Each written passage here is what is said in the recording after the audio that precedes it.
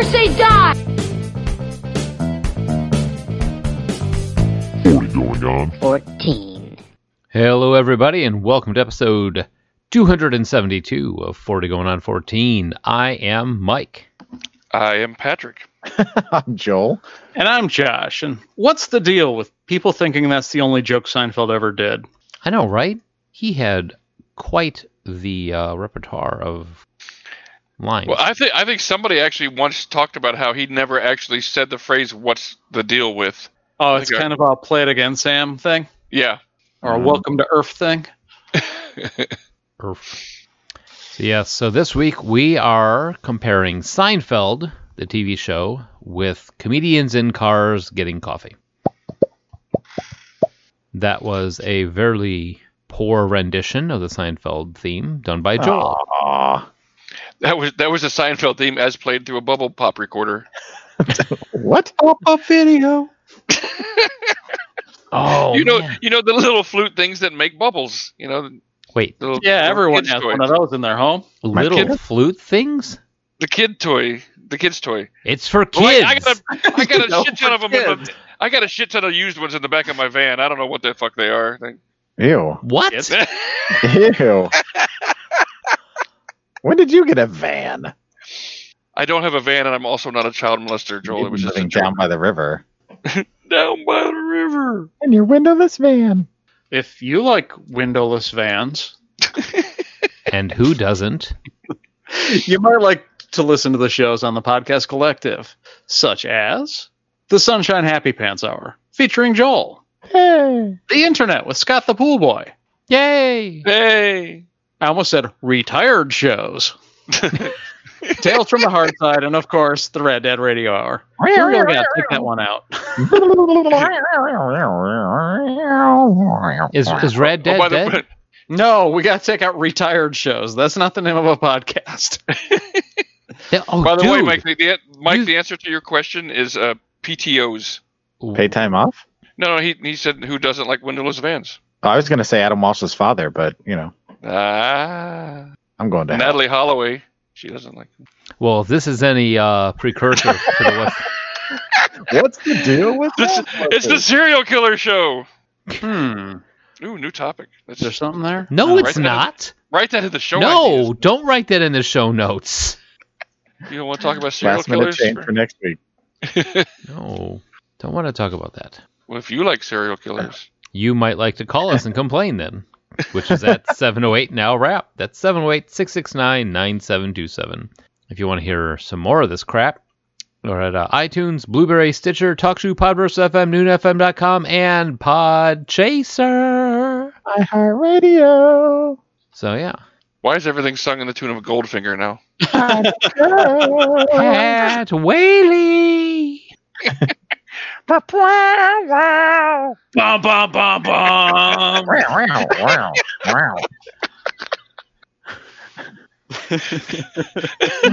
We have derailed once again. Already. And here we are. I think it's about that time. It is You mustn't touch. so What's the deal with candy? It's in my van. all right. It is definitely about that time. I think so. This week in music, movies, and TV. Good one. Says you. So yeah. So this week, the date is July 5th, 1989. The premiere of Seinfeld, which apparently used to be called Seinfeld Chronicles. Yeah, that's what the pilot was. Yeah. That's When an they film- awful title.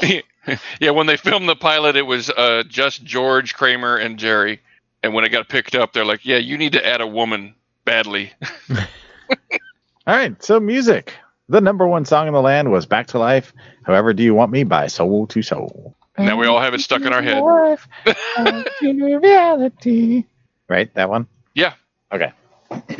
Joseph John King, born July 5th, is an Jingleheimer Schmidt. American songwriter and guitarist. based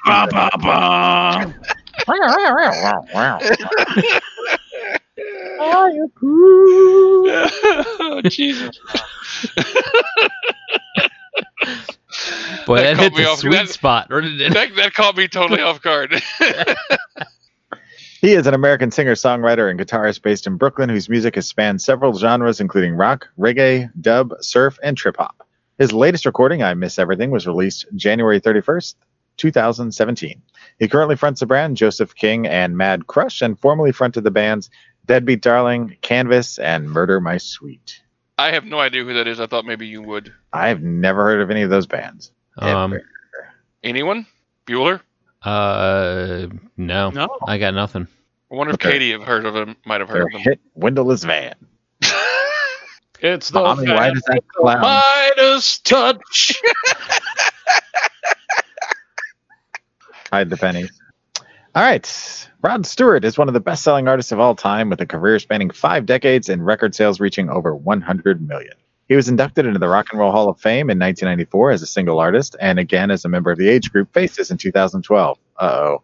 However, on July 5th, he had one of his least rocker moments. On that day, Rod Stewart hit his head on stage during a live performance and knocked himself the fuck out. Nice. I mean, I don't know if there is. I didn't look. I didn't even think about it, but I would like to see video of that. If anybody wanted to Google foo that. If you want to what it? Google foo. You've never heard of that? No. You've never heard the phrase Google foo. No. Wow. Huh. Is that like Alta Vista Quando? I don't know what it is. No, it's just a term, and like you. I'll use my Google foo skills, and Wow. you've never heard that phrase. No, that's lame. Josh, have you heard that phrase? Oh, absolutely. Yeah. Very similar. If someone refers to themselves as like a Google Ninja, same concept. Yeah. Huh. Well, it'll get to Rockford in about 2 years. I'll look it up on Alta Vista later. Ask Jeeves about it when we're on break. On July 9th, all 4 original members of the Monkees reunited in LA for a concert performance at the Universal Amphitheater. The following day, the quartet attended an induction ceremony at the Hollywood Walk of Fame where they received a star. Ding. I have always liked the Monkees. Yes, me too. They have really good harmonies for just a crappy little pop band that was thrown together. I used to enjoy their show when I was a kid. I just watched it all the time. Yeah, I think it was on a really convenient time in syndication. Like it was on after something. Because I remember watching it a lot. It was on after the courtship of Eddie's father. People, let me tell you about it. We need to come up with a reason to see that. No, we don't. No wonder I was such a fucked up kid. I used to love watching the courtship of Eddie's father when I was like 12. I don't think I've ever seen it. It was a show about a man trying to bond with his son, even though he was divorced Yeah. Starring. or widowed or whatever the hell it was. But it was always very sad, and it always had lessons. But I loved it for some reason. And that and Simon and Simon. See, this is telling you a lot about the. I grew up. Those were the things instead of playing, on the PlayStation or the Genesis or whatever. I was watching the courtship of Eddie's father. See, here's the problem with that, is that I watched the courtship of Eddie's father, but because Bill Bixby was the dad, I kept expecting him to turn into the Hulk. And was really disappointed every single time. You thought it was just a sequel. I'm just like, man. Like, why doesn't he gets into an argument with his wife. He's like, why doesn't he just Hulk out? Yeah, man, Hulk out and save, it's like just go out for ice cream or shows something. up, he rips off his arm. I do think for years I saw like the first 30 seconds of the intro to the courtship of Eddie's father, because I think it was what was coming on TV as we were leaving for church. Like I have a very clear image of only like the first half of the credits, and I've never seen an episode. It's like me and Dukes of Hazzards with my parents always going Good taking me. old boys. I think we have definitely wandered into enemy territory here. We've gotten very derailed. All right, No harm. Moving on Moving to on. movies. the number one movie in the land was Lethal Weapon 2, which had just knocked off Batman. Oh. Yeah. Yeah, speaking of. Speaking of, on July 3rd, Michael Keaton and Tim Burton's Batman set the then record for fastest movie to sell $100 million in tickets on its 10th day of release. That's impressive, actually. I was there on opening night. I was in Korea. I don't know where I was. Probably shooting off fireworks. Yeah, Nowadays, movies set $100 million in day one. Yeah. Mm. Truth. Franklin James Schaffner was born on May 30th, 1920 in Tokyo, Japan, the son of American missionaries. After being raised in Japan, he served in the U.S. Navy during World War II. He went into TV directing after, where he won several Emmys, but it was in film directing where he shined. He won the Academy Award for Best Director for Patton, and is best known for directing Planet of the Apes, Papillon, and The Boys from Brazil, among others. He directed Maurice Evans, Charlton Heston, and Laurence Olivier during his career. Schaffner died from lung cancer on July 2nd. That is quite a resume right there. That's some good movies. Sad he was absorbed. Impressive, though. Oh, yeah. I wonder if any of our listeners could still tell us who is absorbing all these people. I remember. Joel Osteen. See, Yep. I have a little meme I made of it, too. I think Pat he was fishing for some sort of like. it wasn't a contest. I was just sort of curious if we hadn't told them the answer, if anyone would be able to tell us. Yeah. Well, let's see if they will know now. The first person to call us and say Joel Osteen wins a pair of Patrick's panties. Ooh, I don't give those away lightly. That's because they're so fucking big. They're really heavy. You got to chip them off the bottom of the drawer. I didn't mean to ruin the game for you, Josh. I apologize. No, it was just curiosity. No. I was just happy that I remembered. I had to think about it for a second. I was first going to say God, and I realized, no, that's not right. Yeah, close. Yeah, just one of his CSRs. So, TV? I don't know where to take this. TV! All right, so 1989, of course, the top shows in the land are The Cosby Show, Roseanne, and Cheers.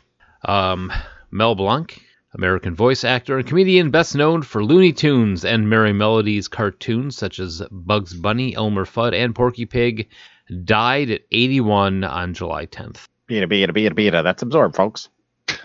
Oh, dude. Oh, the very talented Mel Blanc. Yeah. Did you know he hated carrots? And he would do that. Bugs Bunny would bite the carrot. He'd do that, and they'd have a bucket next to him, so he'd spit the carrots out after he was done. That's like Uncle Rico eating ham during Napoleon Dynamite. He's a vegetarian. Spitting it out after each take. John cries. Anyway. Yeah. No, he only ate steak. I don't think he ate the ham. So, anyway, regardless. Tegan Lauren Hannah Murray.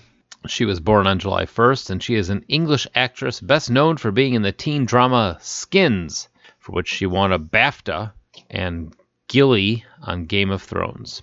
Oh, I love Gilly. Yes, they did a really good job in Game of Thrones of making a ridiculously attractive woman sort of unattractive. I don't like Sam, so I don't really like Gilly because of it. She's kind of caught in the crossfire. I haven't gotten too far into her character arc yet, but I like her so far. I didn't like Book Sam, and I don't like Show Sam. But I like Show Sam more than I like Book Sam. Book Sam, I just want him to fall off a cliff. Okay. Aw. Every time I flip the page and see Sam at the top, I'm like, or Samuel, or whatever fucking the name. Sam, and I'm just like, ah, fuck. Poor guy's just trying to survive. Yeah. And he's gonna have such a huge part to play in the whole series. I know that it's gonna annoy me. No spoilers. I'm not through this season yet.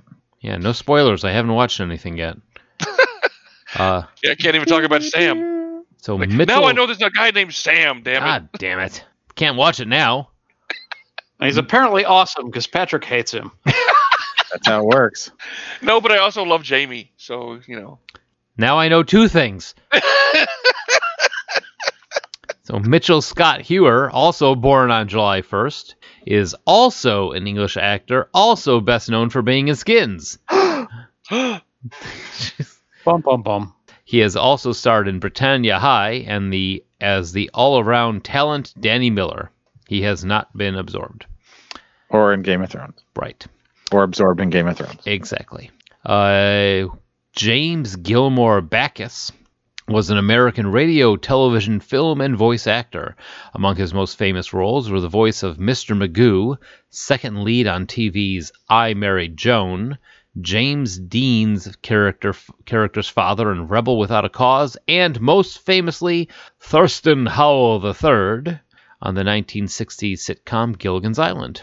He also starred in his own show of one season called The Jim Backus Show, also known as the acronym of the week, which is HOTW. Pretty sure that stood for How Old Testicles Work. Probably the same as young ones, just droopier. I'm just imagining Jim Backus in stirrups now. And we're here. No, that is Hot Off the Wire, which I have never heard of. Me either. I honestly didn't realize he did anything aside from playing Thurston Howell III. Oh, and come on, Mr. Magoo. I mean, you can... I didn't know they were the same guy. Oh. You didn't know that? Wow. No. Huh. Josh ate paint chips. So, but on July 3rd, Backus died of pneumonia brought on by complications of Parkinson's. Jesus. There's a 1-2 punch for you. Right? Can't even take your own meds because they just keep falling out of your hand. Sucks. You better hope that karma doesn't have like a big old thing coming right back What do you at you. think has been happening to him all this time? But no, you know I don't believe in karma. It believes- Why else would I say all the shit I say? True, you got that going for you. Moving on to sports. On July 2nd, American jockey Steve Cawthon won the Irish Derby on Old Vic to become the first rider in history to sweep the world's 4 major derbies, those being the Kentucky, Epsom, French, and Irish. I was not familiar with 2 of those. Kentucky, it's a state of the union. Yeah. Now I know 3 of those.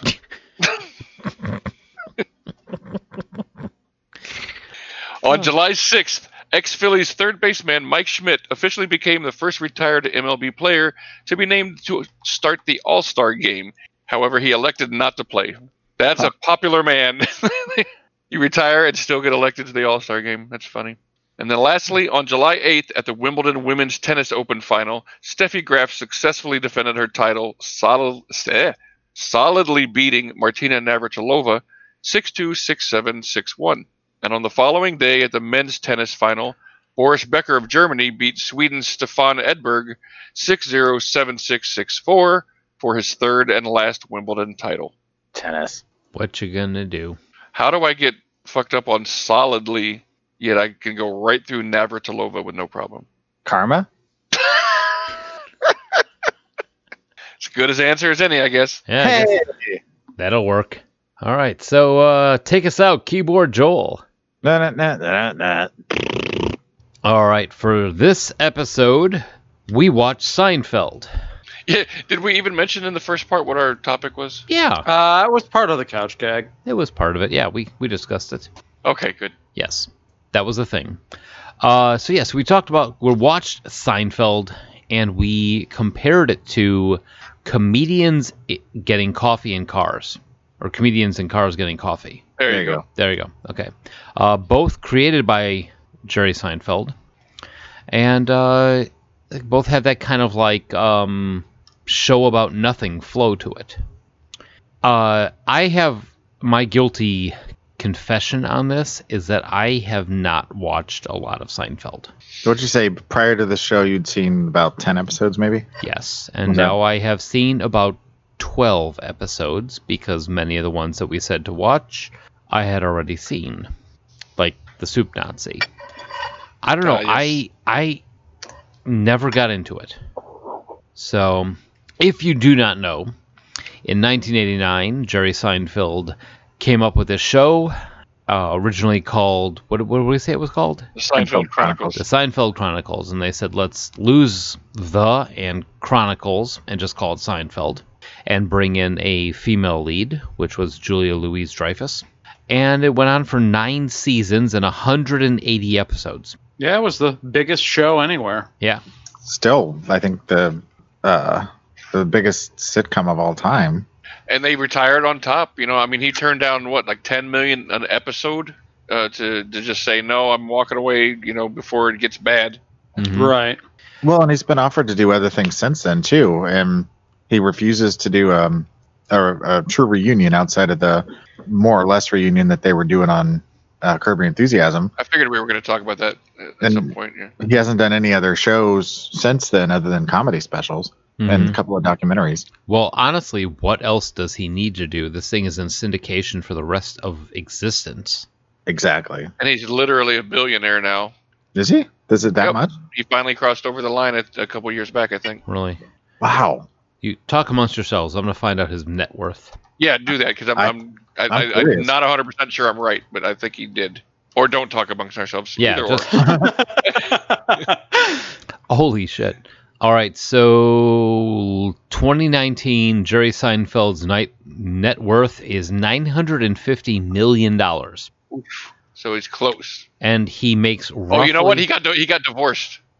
Yeah. Oh. So he lost some of it. Yeah. He probably lost about $200 million in that divorce, I think. So he makes roughly $400 million a year through syndication.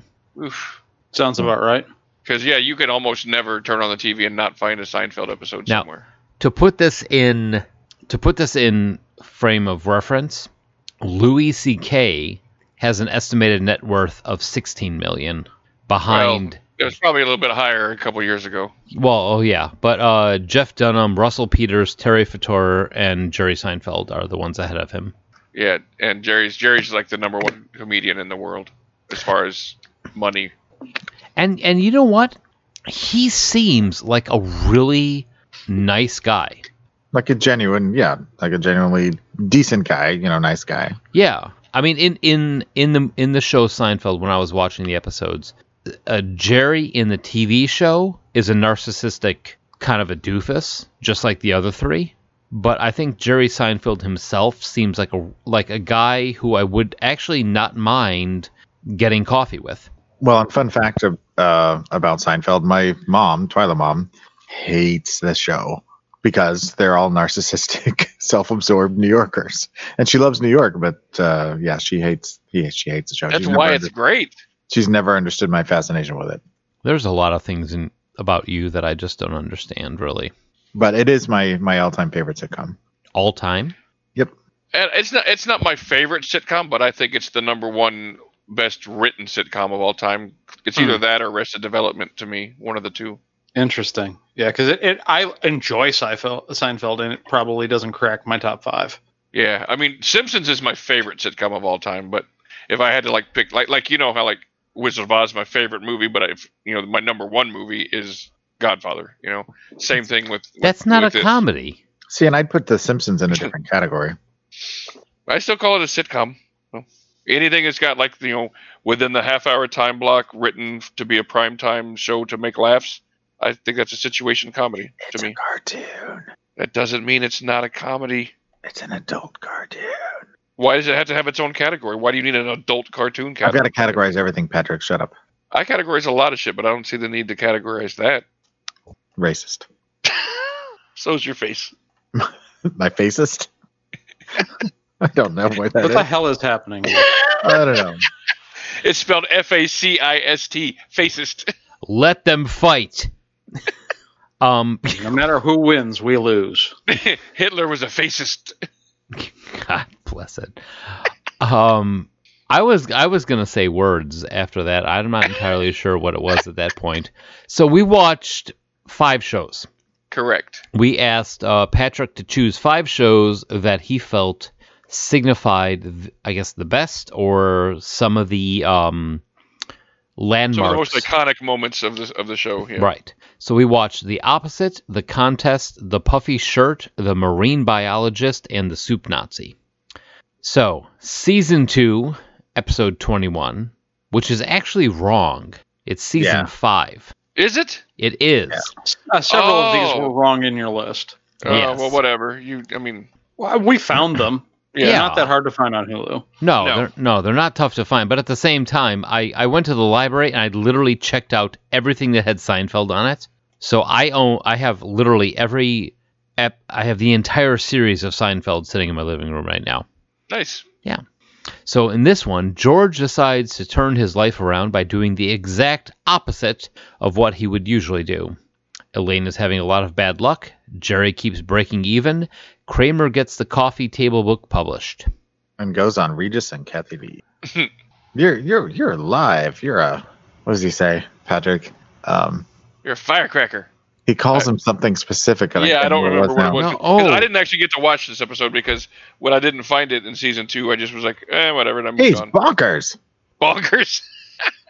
No, it was something else. It was like... Yeah, he said something initially when he came in. Or he's like, I just saw him in the green room, and he's something. And he called him a specific word, and I can't think of what it is now. Well, he called him a specific word, but it was a word that it's used...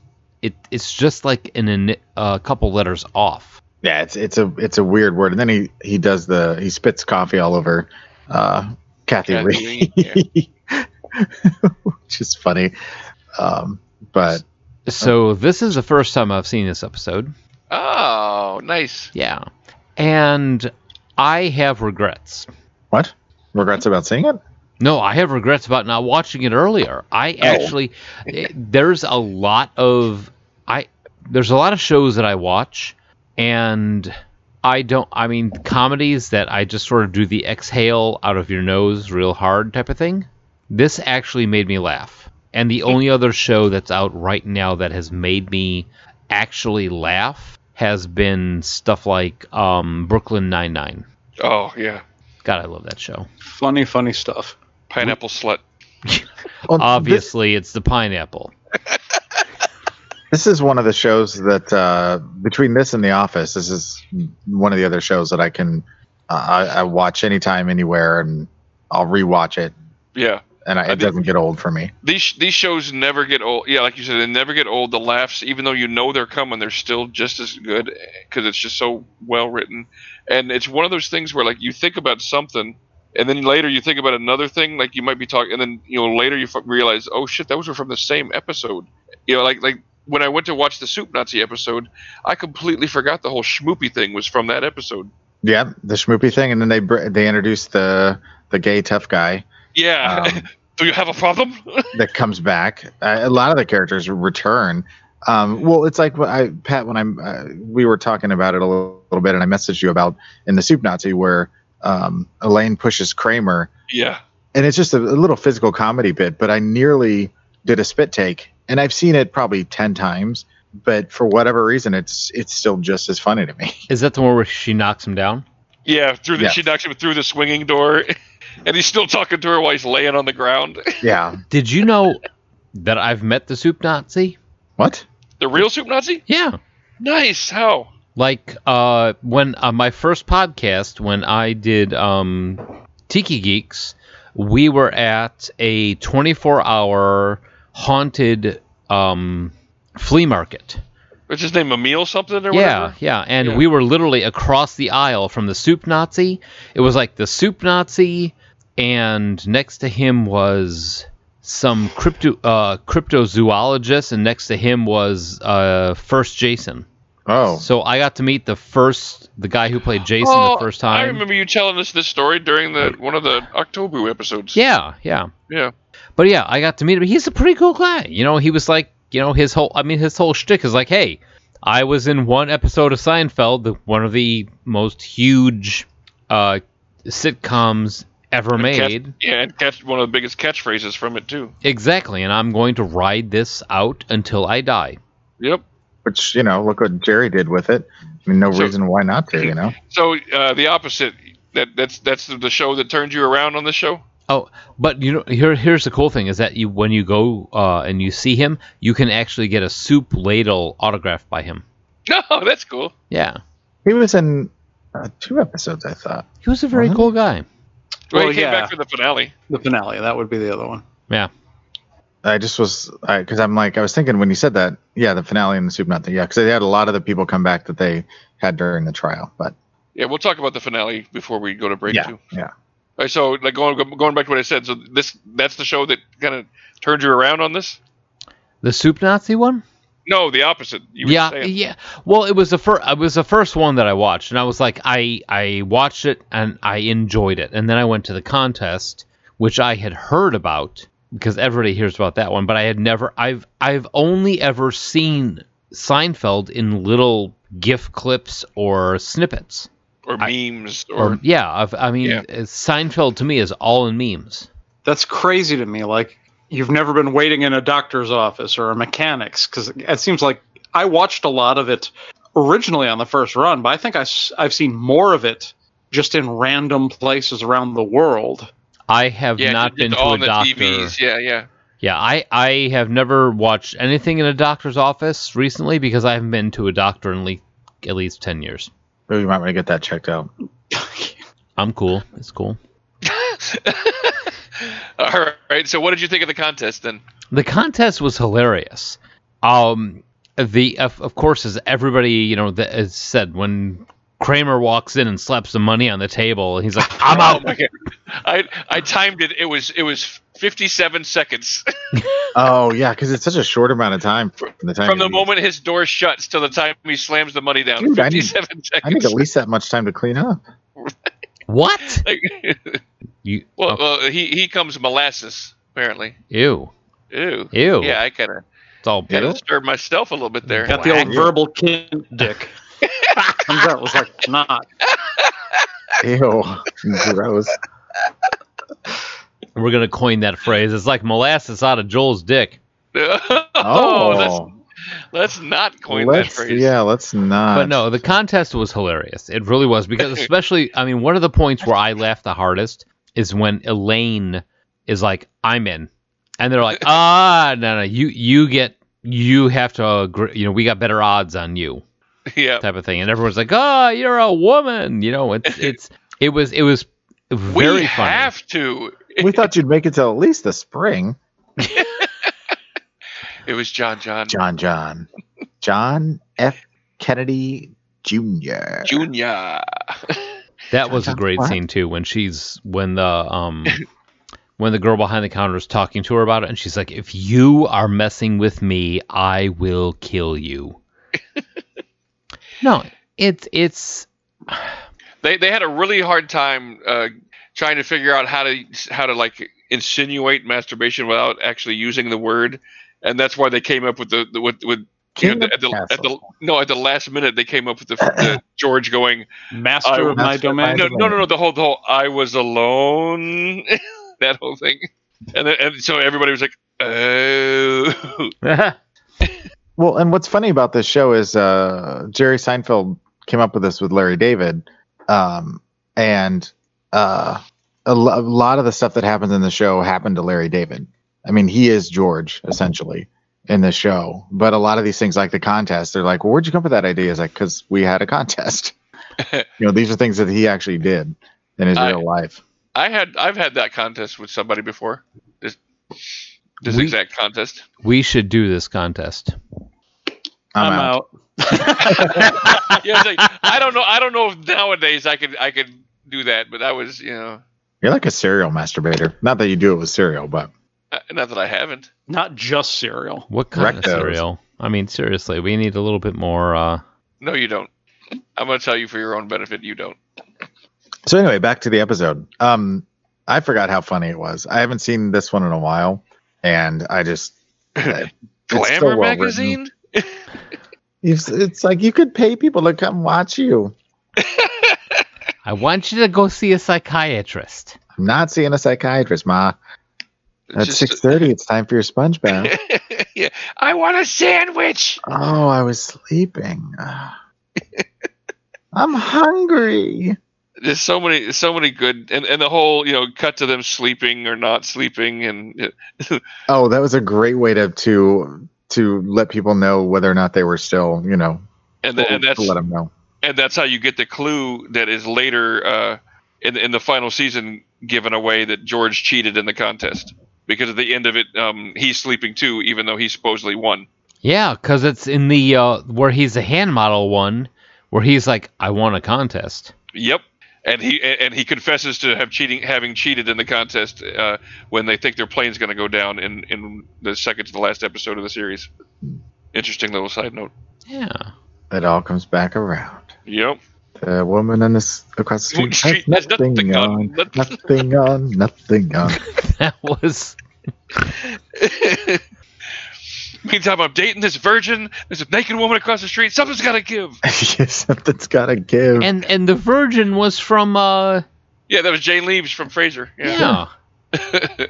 She got in the limo with John. That was such a good ending to the episode, that she lost her virginity to John F. Kennedy Jr. Mm-hmm. Okay, so the puffy shirt. Oh my God! I don't want to be a pirate. That's one of the things that's actually about Seinfeld, is that there's a ton of catchphrases. Yeah, what do you think is the most quotable line? I would almost say "no soup for you."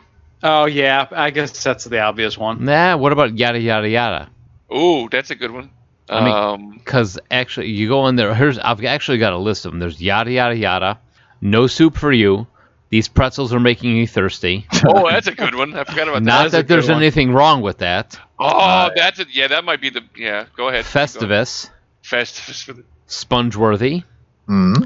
Are you master of your domain? Which I'm going to start working into my vernacular during the day.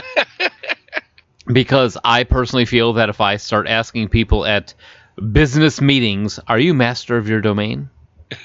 Double dipping, regifter, close talker, low talker, man hands, serenity now, and shrinkage. Nice.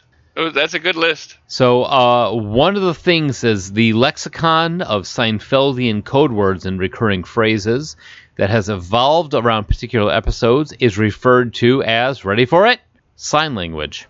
Oh.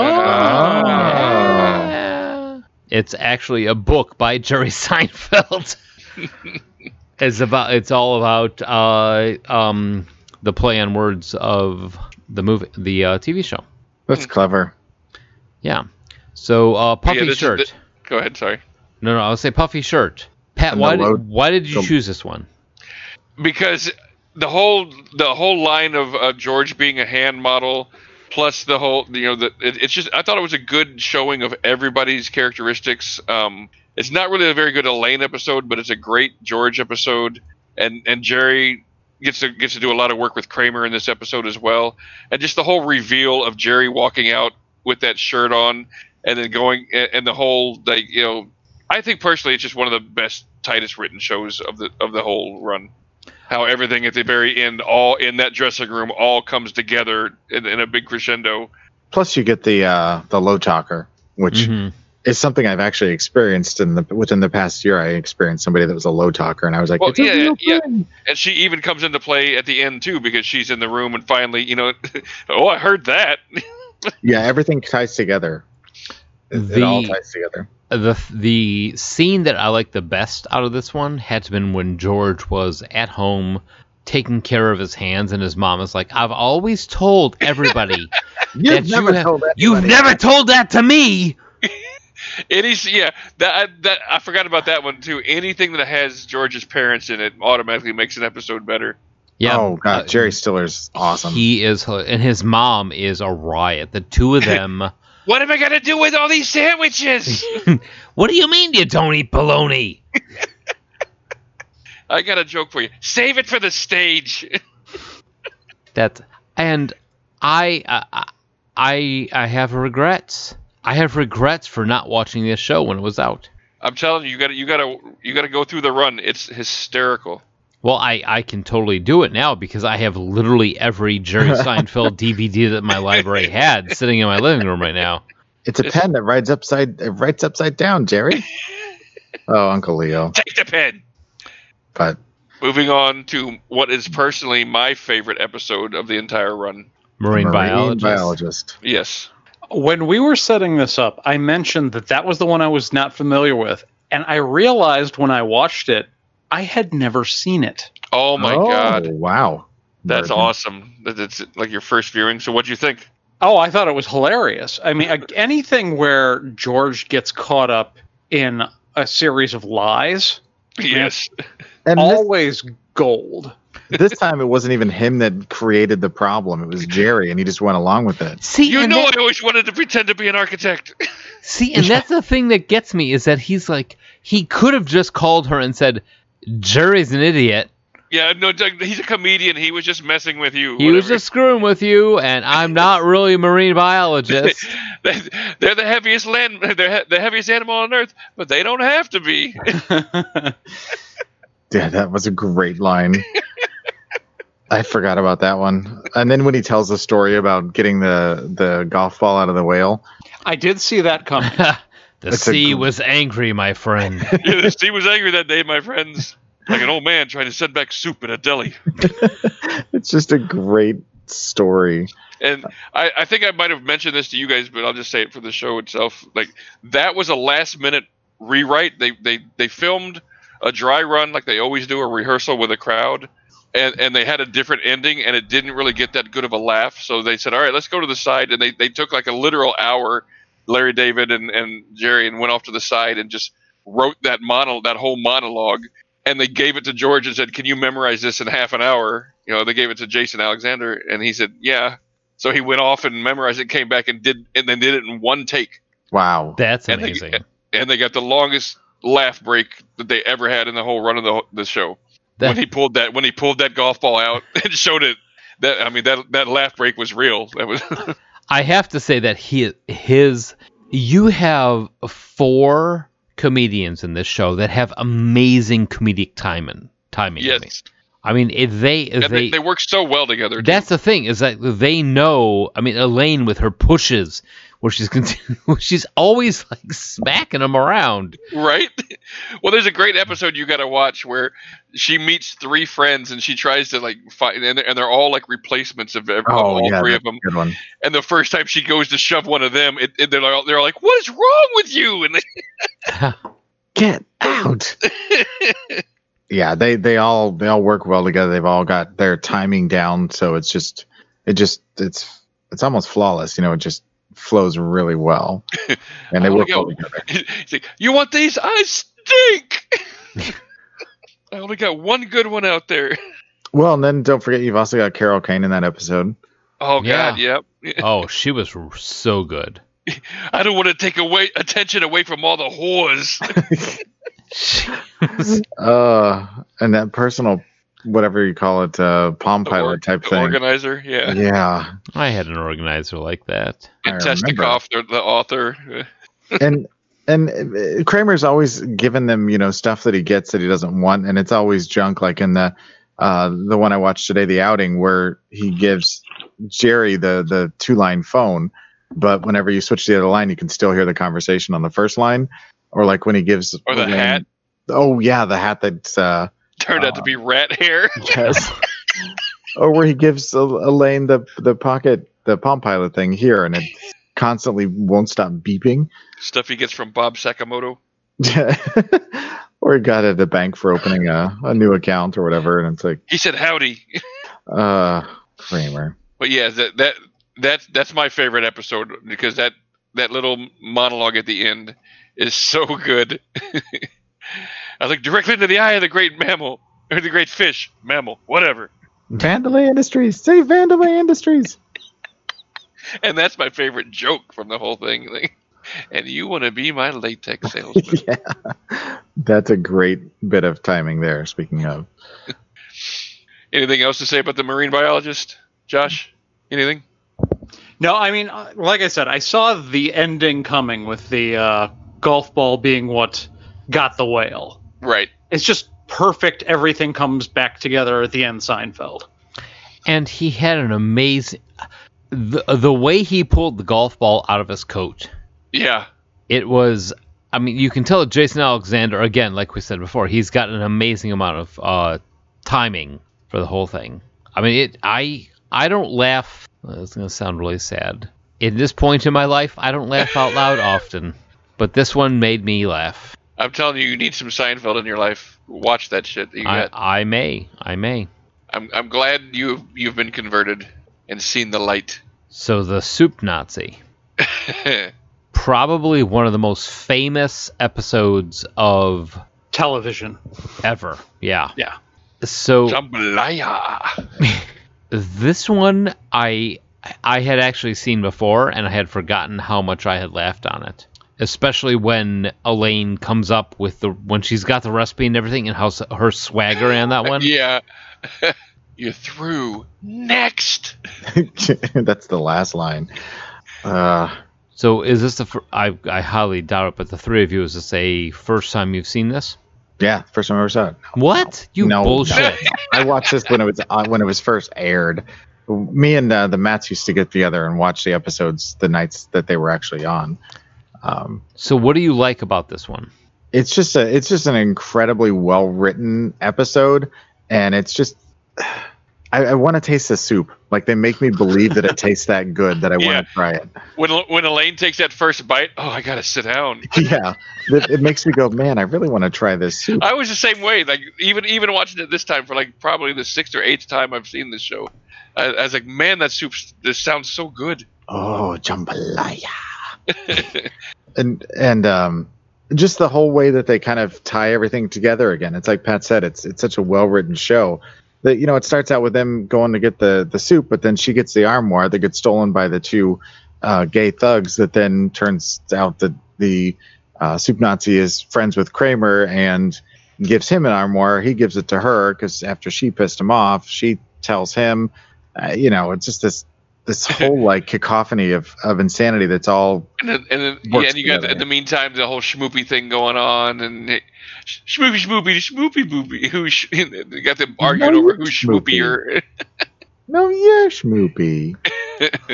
And then it all ends with him getting shut down. Well, essentially, yeah, closing up shop because now his recipes are out. I'm going home to get a pot. Yeah, never seen Newman when he runs. I heard several interviews where they talked about consistently the funniest person on set was Wayne Knight. Newman. I could see that. Yeah. The one who got the biggest laughs from everybody on a consistent basis was always him. So real quick before we go to break, let's talk about the finale because it was pretty controversial. There's a lot of people on both sides of the fence on it. I'm one of them that's on the side of the fence. I loved the finale. I thought it was great. I loved seeing all the characters come back. I loved seeing them kind of get their comeuppance. And even though they got their comeuppance, they still didn't learn anything because that was one of the mottos of the whole show from the beginning is we're never going to learn anything. I mean, they ended the show with one of the very same conversations they had in the pilot episode. Yes, talking exactly. about the placement of the button, proving that they never learned anything. Plus, they took their opportunity to bring back a bunch of the characters that have been in the show for the entire run, which is obviously so fun. Yeah, I don't know why people didn't like that. It was an hour of just kind of revisiting everything and then bringing everything back around full circle. And that's one of the reasons I liked it. I mean, watching it as it aired, I didn't have any of I didn't feel anything negative about it, and even after that, once I heard everybody else talking about how they disliked it, I was still like, I thought it was great. I mean, is it the best series finale ever? No, but I was surprised when I heard how much hatred there was for it because I watched it live as well, and I liked it. I thought it accomplished what it set out to do, was to wrap up the series in a way that made sense. That kept the same tone and the same kind of consistency as the entire run had. And George's freak out when he thinks the plane's going down. I knew God would never let me be successful. I knew it. Now I know Mike hasn't seen it. Then I take it, but Josh. Oh yeah, I saw it. I think at that point I was a little over Seinfeld. Not that I am now, but at the time that was kind of my opinion on Seinfeld. And that's exactly why he retired the show at that point. He didn't want it to get stale. Yeah. And I get that because to me it kind of had, and I watched it because it's like this is the end of a huge show that at one point meant something to me. But by a cultural event at that point, yeah, that was water cooler type stuff. But it was more out of curiosity than like I was watching it every week at that point. I actually saw the finale. Really? Just because just like Josh said, it's the final episode of a show that has been on forever. I'm like, well, I guess I gotta watch this. And what the thing I did like about it is that the John Panette was in it, the guy who got mugged, who is one of my favorite. Well, I guess used to be one of my favorite comedians. Did he die? Oh yeah, he died a couple years ago. I wasn't aware of that. Yeah. So, but the problem I had with it was there were a lot of characters that I did not know. Yeah, that's why I find it funny that you watched that. Well, I mean, it was like, all right, well, it's the last episode. It's the last episode of Seinfeld. But you're not going to get so many of the jokes at that point because there's a lot of in jokes. And that's the thing is, like, I did not expect that. I expected like All right. Well, I mean, this is the end of it. I wasn't expecting who are these people? Like you. I mean, you wouldn't even get that they're real and they're spectacular joke. At all. I have no idea what that means. That's what I'm saying. So of course you're like, well, this is crap. Wait. Double back. That's Terry Hatcher. Yes, that was Terry Hatcher. Okay, so see, I know a little bit.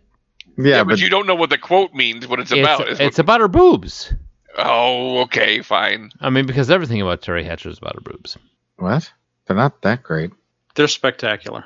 In the show they are. So, but yeah, I remember watching the finale while it was live. So, I mean, and again, it's one of those I was like, oh, hey, the soup Nazi, he came to tell them that they need to go to prison. So him and Babu Very bad man. Yeah, bad man, Jetty. Very, very bad man. See, I don't know what that means. Babu Bad. He had a restaurant that Jerry liked to go to, and he felt like he was doing something good because it was this guy's brand new restaurant, and there wasn't very many people coming. He convinced him to turn it into an all Afghani food restaurant. Okay. Because he's like, there are no Afghani restaurants around here, and it tanked. Yeah, nobody wanted Afghani food. You're a very bad man, Jerry. Very, very. But he used to say, "You're a very good man, Jerry. You're very good." And Jerry was like the only one that would come in there to eat. And they would sit there and talk, and he convinced him to change it, and it. Yeah, and there was more to it, and he appeared in a few episodes, and every time Jerry tried to do a favor for him, it would backfire, and he turned into an evil man to him, because every time he tried to help him, it would just blow up. It would make his life worse. Okay. Yeah. And I think that was kind of a recurring thing in the series, is they were so bad at being good people when they tried, the people that they tried to help, it really almost universally backfired. Yeah, and that's exactly. That was kind of the driving point of the finale was, if you're in their world, bad things are going to happen to you. So we need to take these people and get them out of society. Well, I think part of the thing is that everybody knows somebody like Jerry, Elaine, George, or Kramer. I don't know if everybody knows somebody like George. I mean, that's it. I mean, well, I'm just we all know Pete Meridian, I guess. So. Oh, Jesus. No. God damn it! I gotta write down that time so I can bleep that out. Moving on. Any more to say about Seinfeld? I love it unabashedly. It just makes me happy whenever I put it on. It doesn't matter what else is going on. I'll just be happy for that half an hour, 12, 20. It was okay. Whatever. And you can still quote, most of the episode, and you know what's coming, and it doesn't take away from the funny, and that's the sign of good comedy. I will admit that while at the time I kind of turned my nose up at it, it's better than I ever gave it credit for. I'm still not as big a fan of it as you guys are, but I appreciate it more now than I did then. Yes. Well, there was an oversaturation of it, and most things that get that much press are not as good as this is. So, the normal, knee-jerk reaction to be like, if it's that popular, it must be mediocre. It's understandable, but this was worth the hype. This was the LeBron James of sitcoms. Yeah, you're not selling me on that. I'm not a I LeBron agree with fan. what you're saying, but I disagree with your analogy. Well, I'm just saying, the amount of hype it had was justified. I mean, that's what I'm saying. He was the most hyped high school student ever, is my point. That was the only reason. All right, fine, we'll move on. No. I want you to explain yourself more. Keep digging your grave. We're listening. No, he's the Kobe Bryant of sitcoms. Is that better? No. That's better for me. Who's Kobe Bryant? Oh, my Jesus. he's the rapey basketball player. Oh, my. This is the Michael Jordan of sitcoms. There we go. Okay, I know that. Well, that makes the Arrested Development like the Bill Russell of sitcoms. I understand that reference. I don't understand that reference. Is it the Len Bias of comedy shows? No. You almost got a smoke take out of me right there. That was a good pull. Fucking pull Len Bias out of your ass. All right, I'm calling the then. We're done. Okay. When he brings up Len Bias. Yeah, that's it. We're done. All right, so like I said, we're done. We're going to be back in a little bit, and we're going to talk about comedians drinking caffeinated beverages. While driving around. While driving. Because that is the thing you do.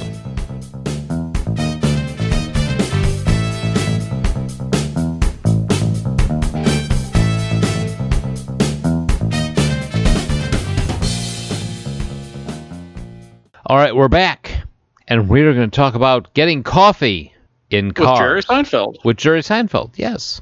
Comedians in cars getting coffee is not just a clever name. That's actually what they do. Literally. Yeah. He has so many connections that he decided, and so much money, he decided, fuck it, I'm just going to interview a whole bunch of famous people in most of the time a very expensive car, and I'm going to do what I like to do, which is get coffee, and we're just going to sit and shoot the shit. Well, and let's make a show out of it. One of his main things is that his favorite thing is comedy, obviously, but he loves the science of it, to dissect it down to its kind of the elements most people don't think about.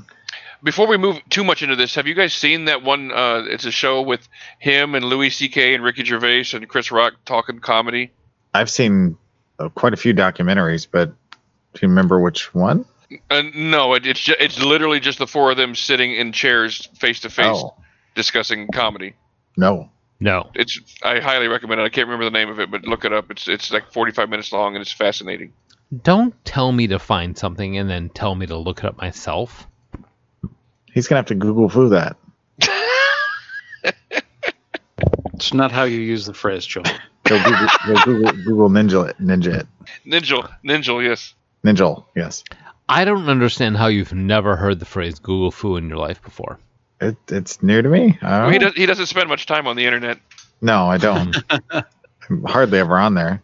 He spends his whole time reading magazines. Reading Nancy Drew books. Dostoevsky. Anyway, moving on. Anyway, wait, he wrote Nancy Drew? No, it's Alexander Dumas. So I picked 5 episodes of Comedians in Cars Getting Coffee for us to watch. Well, the first one was season 1 episode. I thought these 5 episodes kind of represented a good gamut of the people he interviews. Yeah, it's good cross section. Yeah, nice cross section. Yeah, the first one was season 1, episode 12. Tina Fey. They drove around in a 1967 Volvo 1800S with the funky little seatbelts. Yeah, right.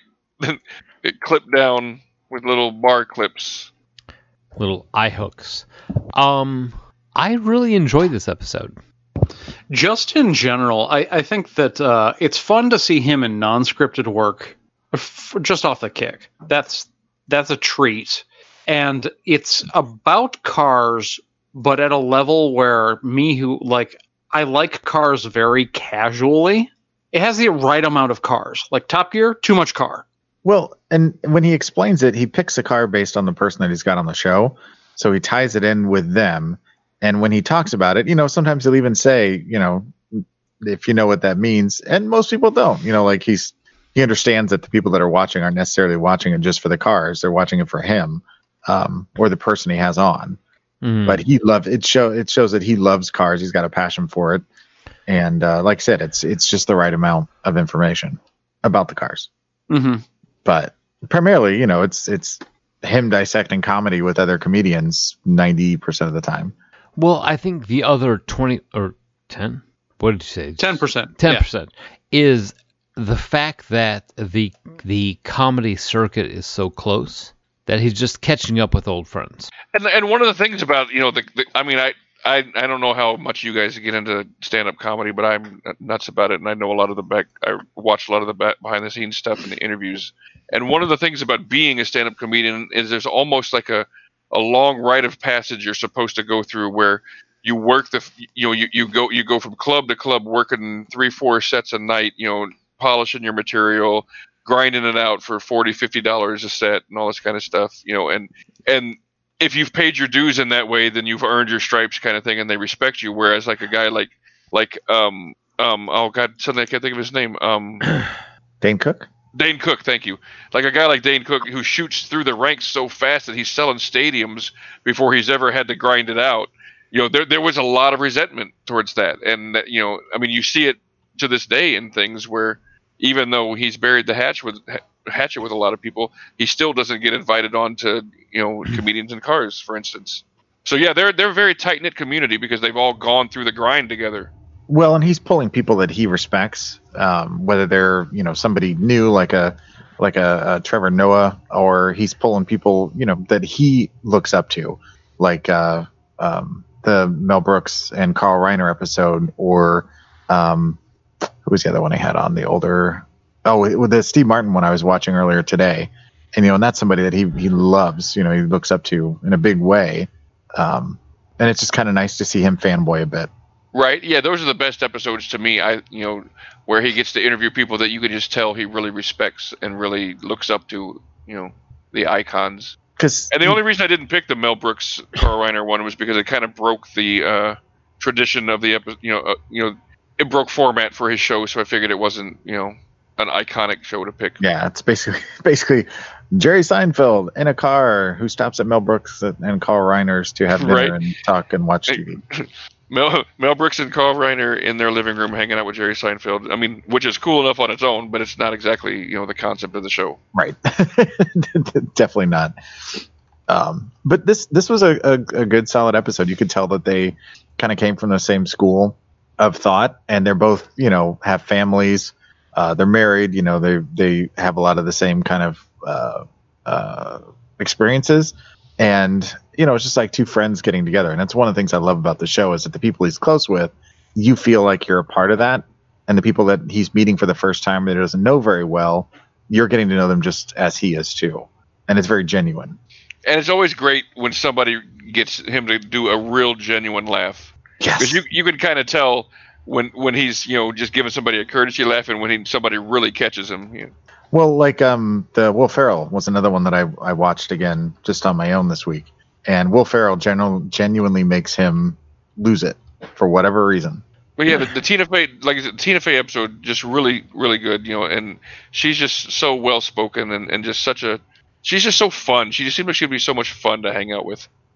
Not like in a party girl kind of fun, just like, she'd be snarky and bitchy and funny, and I have a crush on Tina Fey, so.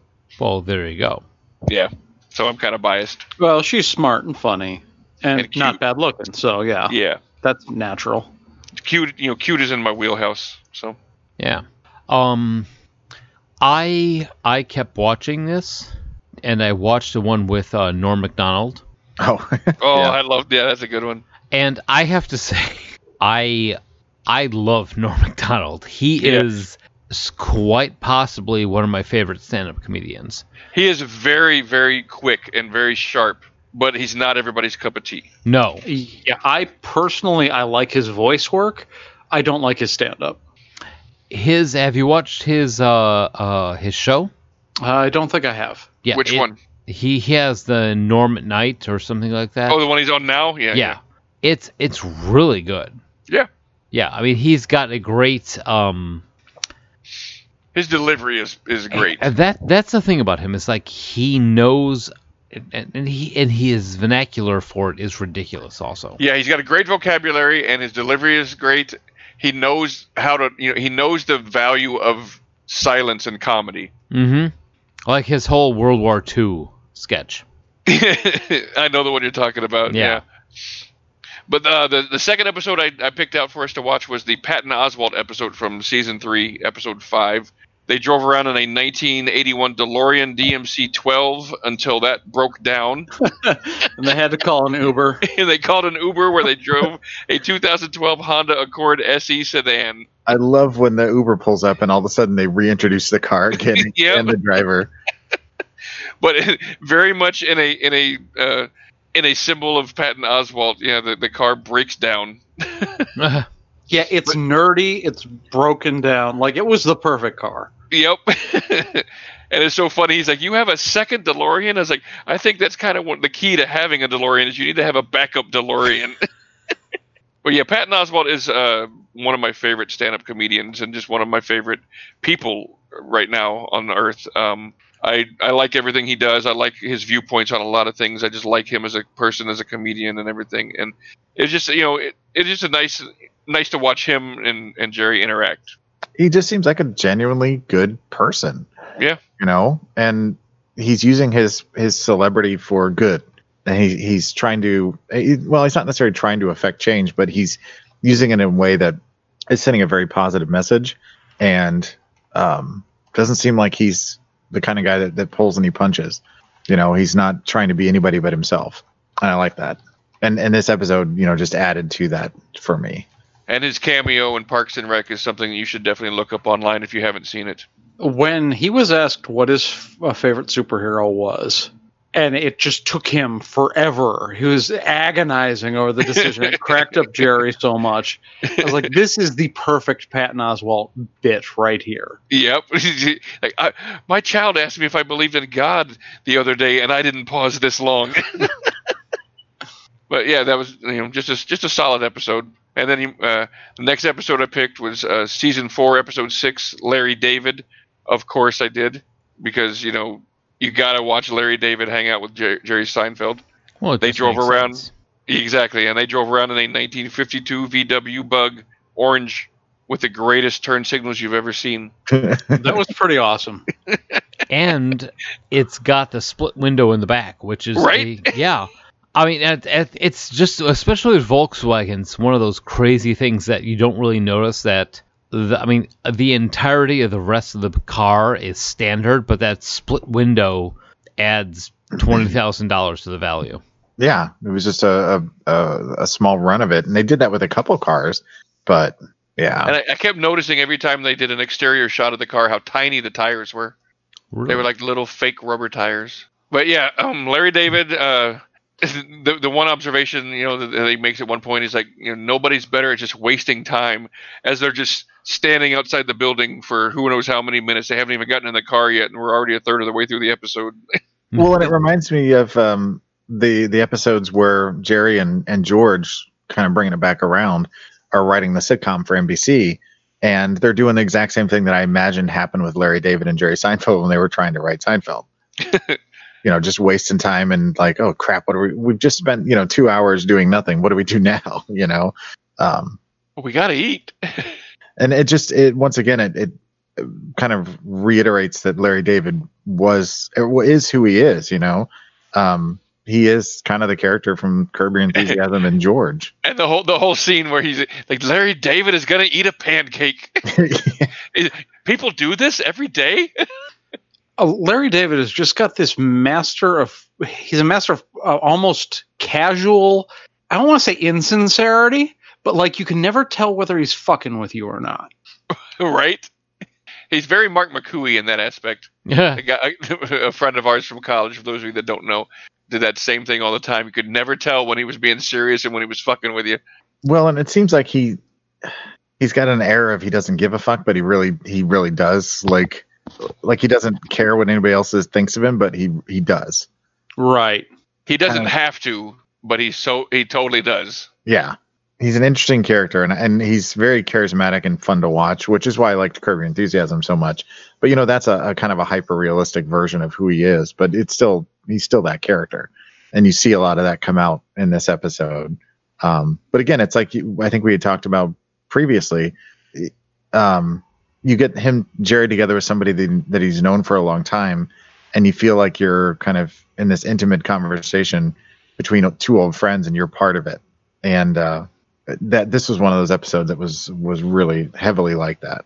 I'd like to think with most podcasts, and hopefully ours, that's kind of the, like, you feel like you're a part of the friendship. Like you get in on these conversations that normally you wouldn't. And all you got to do is call in and leave us a voicemail if you want to be insulted just like everybody else. 708 now rap. I'll insult the hell out of you. I don't care. Trust me, you get used to it after a while. Stopped hurting after about 20 years. I'm still in therapy. Shut up, fuckers. Yep, there it is. Moving on. Next episode I picked because, I kind of had to, seeing as he just passed recently. I thought it was a nice tribute to go to season 4, episode 14. Bob Einstein, the first repeat guest on Comedians in Cars Getting Coffee, when they drove around in Jerry's brand new 2017 Acura NSX, one of the promotional cars that they wrote a commercial together for 4 years earlier. Bob Einstein, for those who aren't familiar, a Curb Your Enthusiasm regular and formerly Super Dave. Super Dave, and a very funny man. Recently passed away. Yep. Yeah, just in January. Yeah, I mean it's like within 2 weeks. Sad. And you know what was frustrating? It's like I heard about the news on the way into work, and I came in like, oh, Super Dave Osborne died, and they're all like, we don't know what you're talking about. Poor Dave. I mean, unless you were a kid of the 80s, you. Yeah, unless you watched what was John Byner's Bizarre. That was the HBO show that I remember watching it on. But yeah, sad. But another great episode where again you've got these two guys that are old friends, and there's the whole back and forth through the whole episode about whether or not he's going to give him the car like he told him he would. And he shows up with the bow on it. Are you going to give it to me? He's like, well. And that's another instance where they're at that deli and they get those sandwiches, and I wanted the sandwich.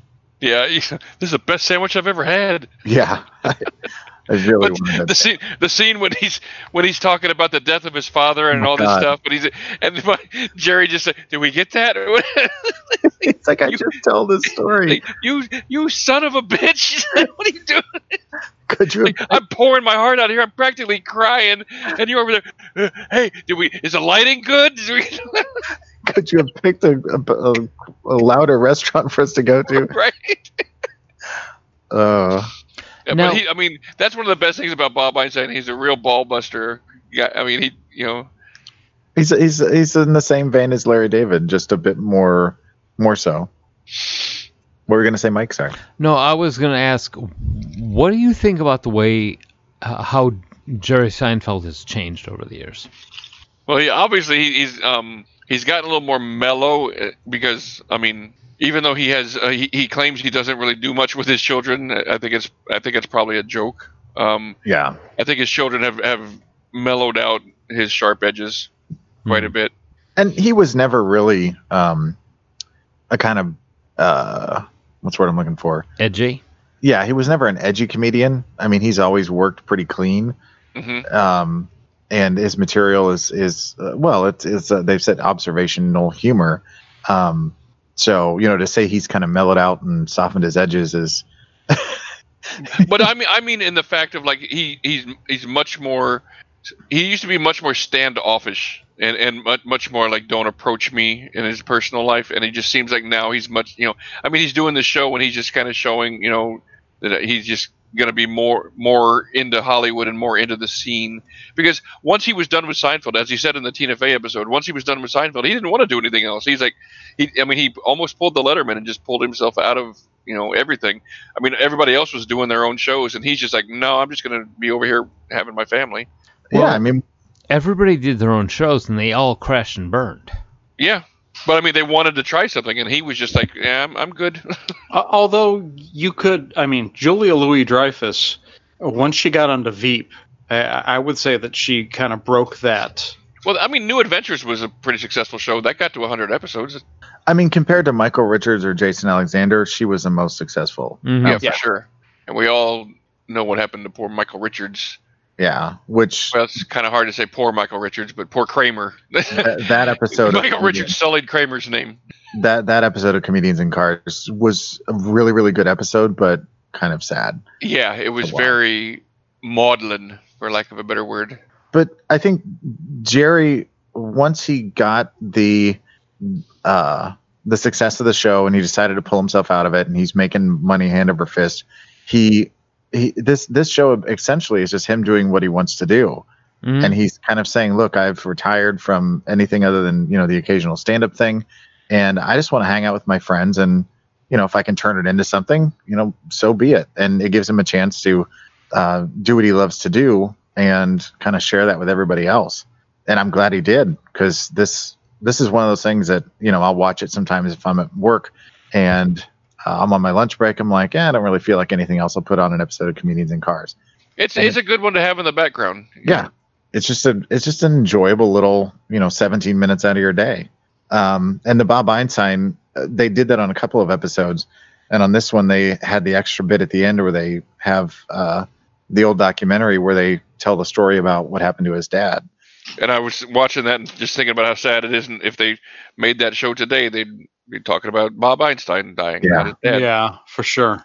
But moving on from that sadness to the last show, we picked season 5, episode 3, the very bubbly and vivacious Ellen DeGeneres. And they drove around in a 1997 Toyota FJ40 Land Cruiser. That looks like a Tonka truck, as they said. And she taught him a lesson about leaving keys in your cars. She is just a legitimately really funny person. Yes. And she's another one that has used her celebrity for some positive, especially her talk show. I mean, I don't know that it was intentionally, that's what she set out to do initially. Maybe it was, but she could have handled things a lot differently with what happened with her career there for a while. And she's turned it around and become just this positive force. And she's loved by millions now. And you could tell that her heart's in the right place, you know?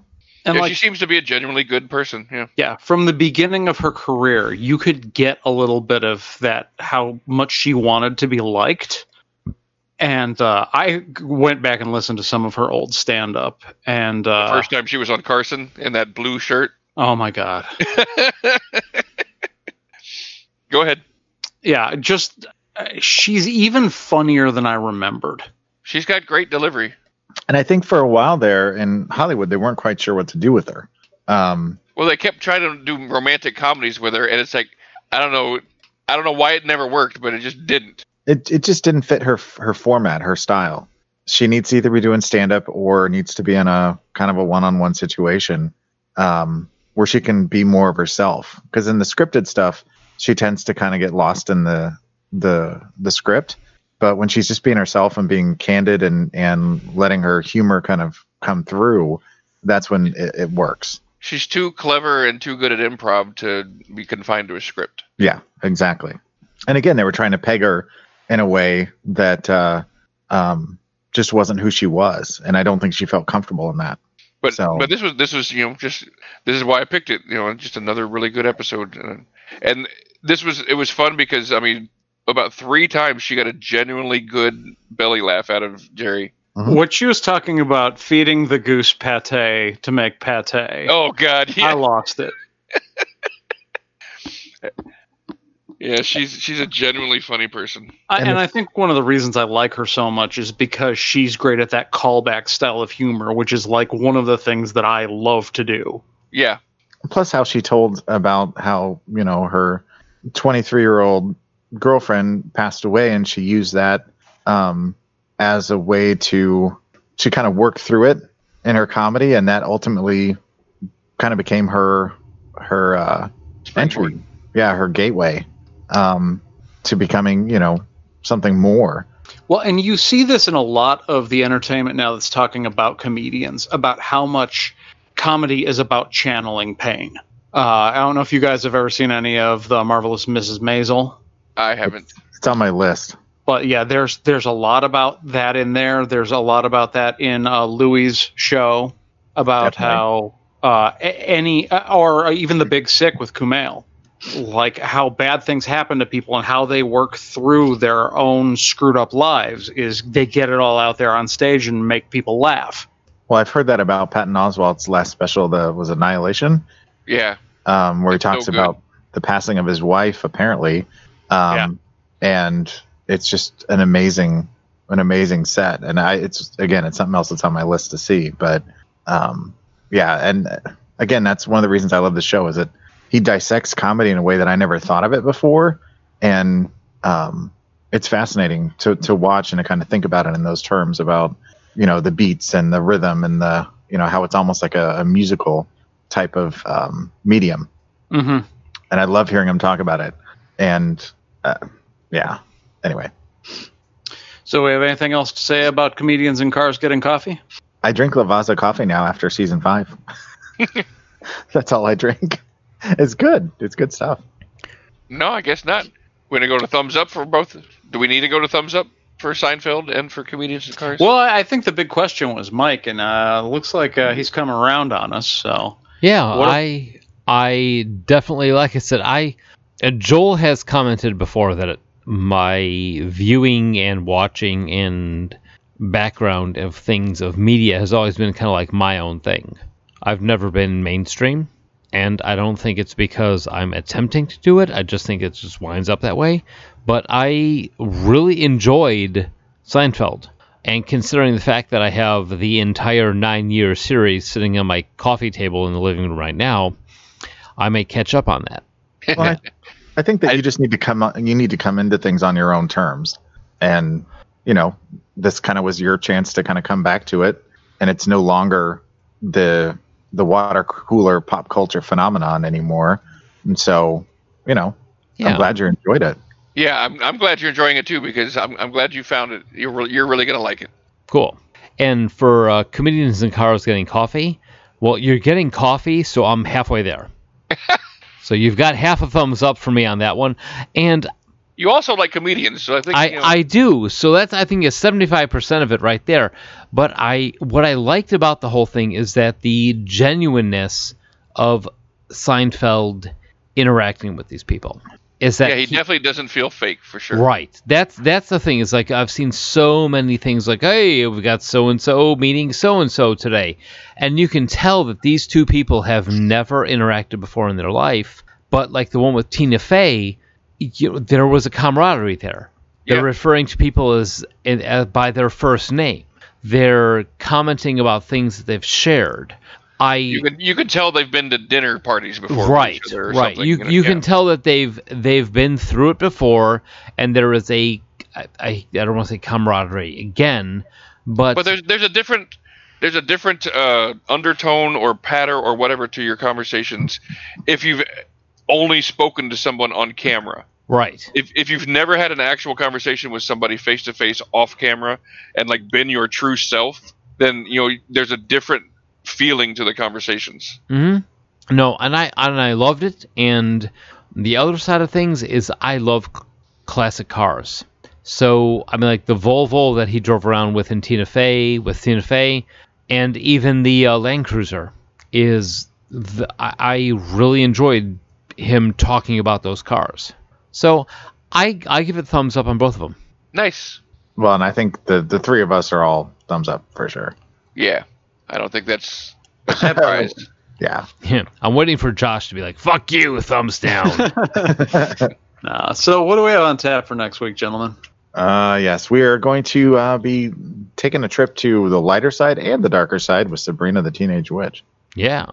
Excellent. If there is an episode of either Seinfeld or Comedians in Cars Getting Coffee that you're a little disappointed we didn't talk about, let us know. Give us a call at 708-NOW-RAP. That's 708-669-9727. Yeah. And like we said before, if you're looking for our older stuff, you can find us at iTunes, Blueberry, Stitcher, TalkShoe, Podverse FM, NoonFM.com, Podchaser, and iHeartRadio. Yeah. Find us all of them? That pretty much, man. I think so, yeah. Yeah, I've hoarded us out all over the place. Like you said before, if you can't find us, you ain't trying. Yep. Right. But yeah, leave us a review. Let us know how we're doing. Give us a call. Leave us an email at 40go14@gmail.com. We like to hear from you guys, and really kind of directs where we're going with the next shows. Ask for an insult, whatever. Yeah. Send an email. Pat will email you a verbal insult that you can use as a ringtone. Dude, that's a good idea. All right. Well, thanks for listening, and we will be back next week.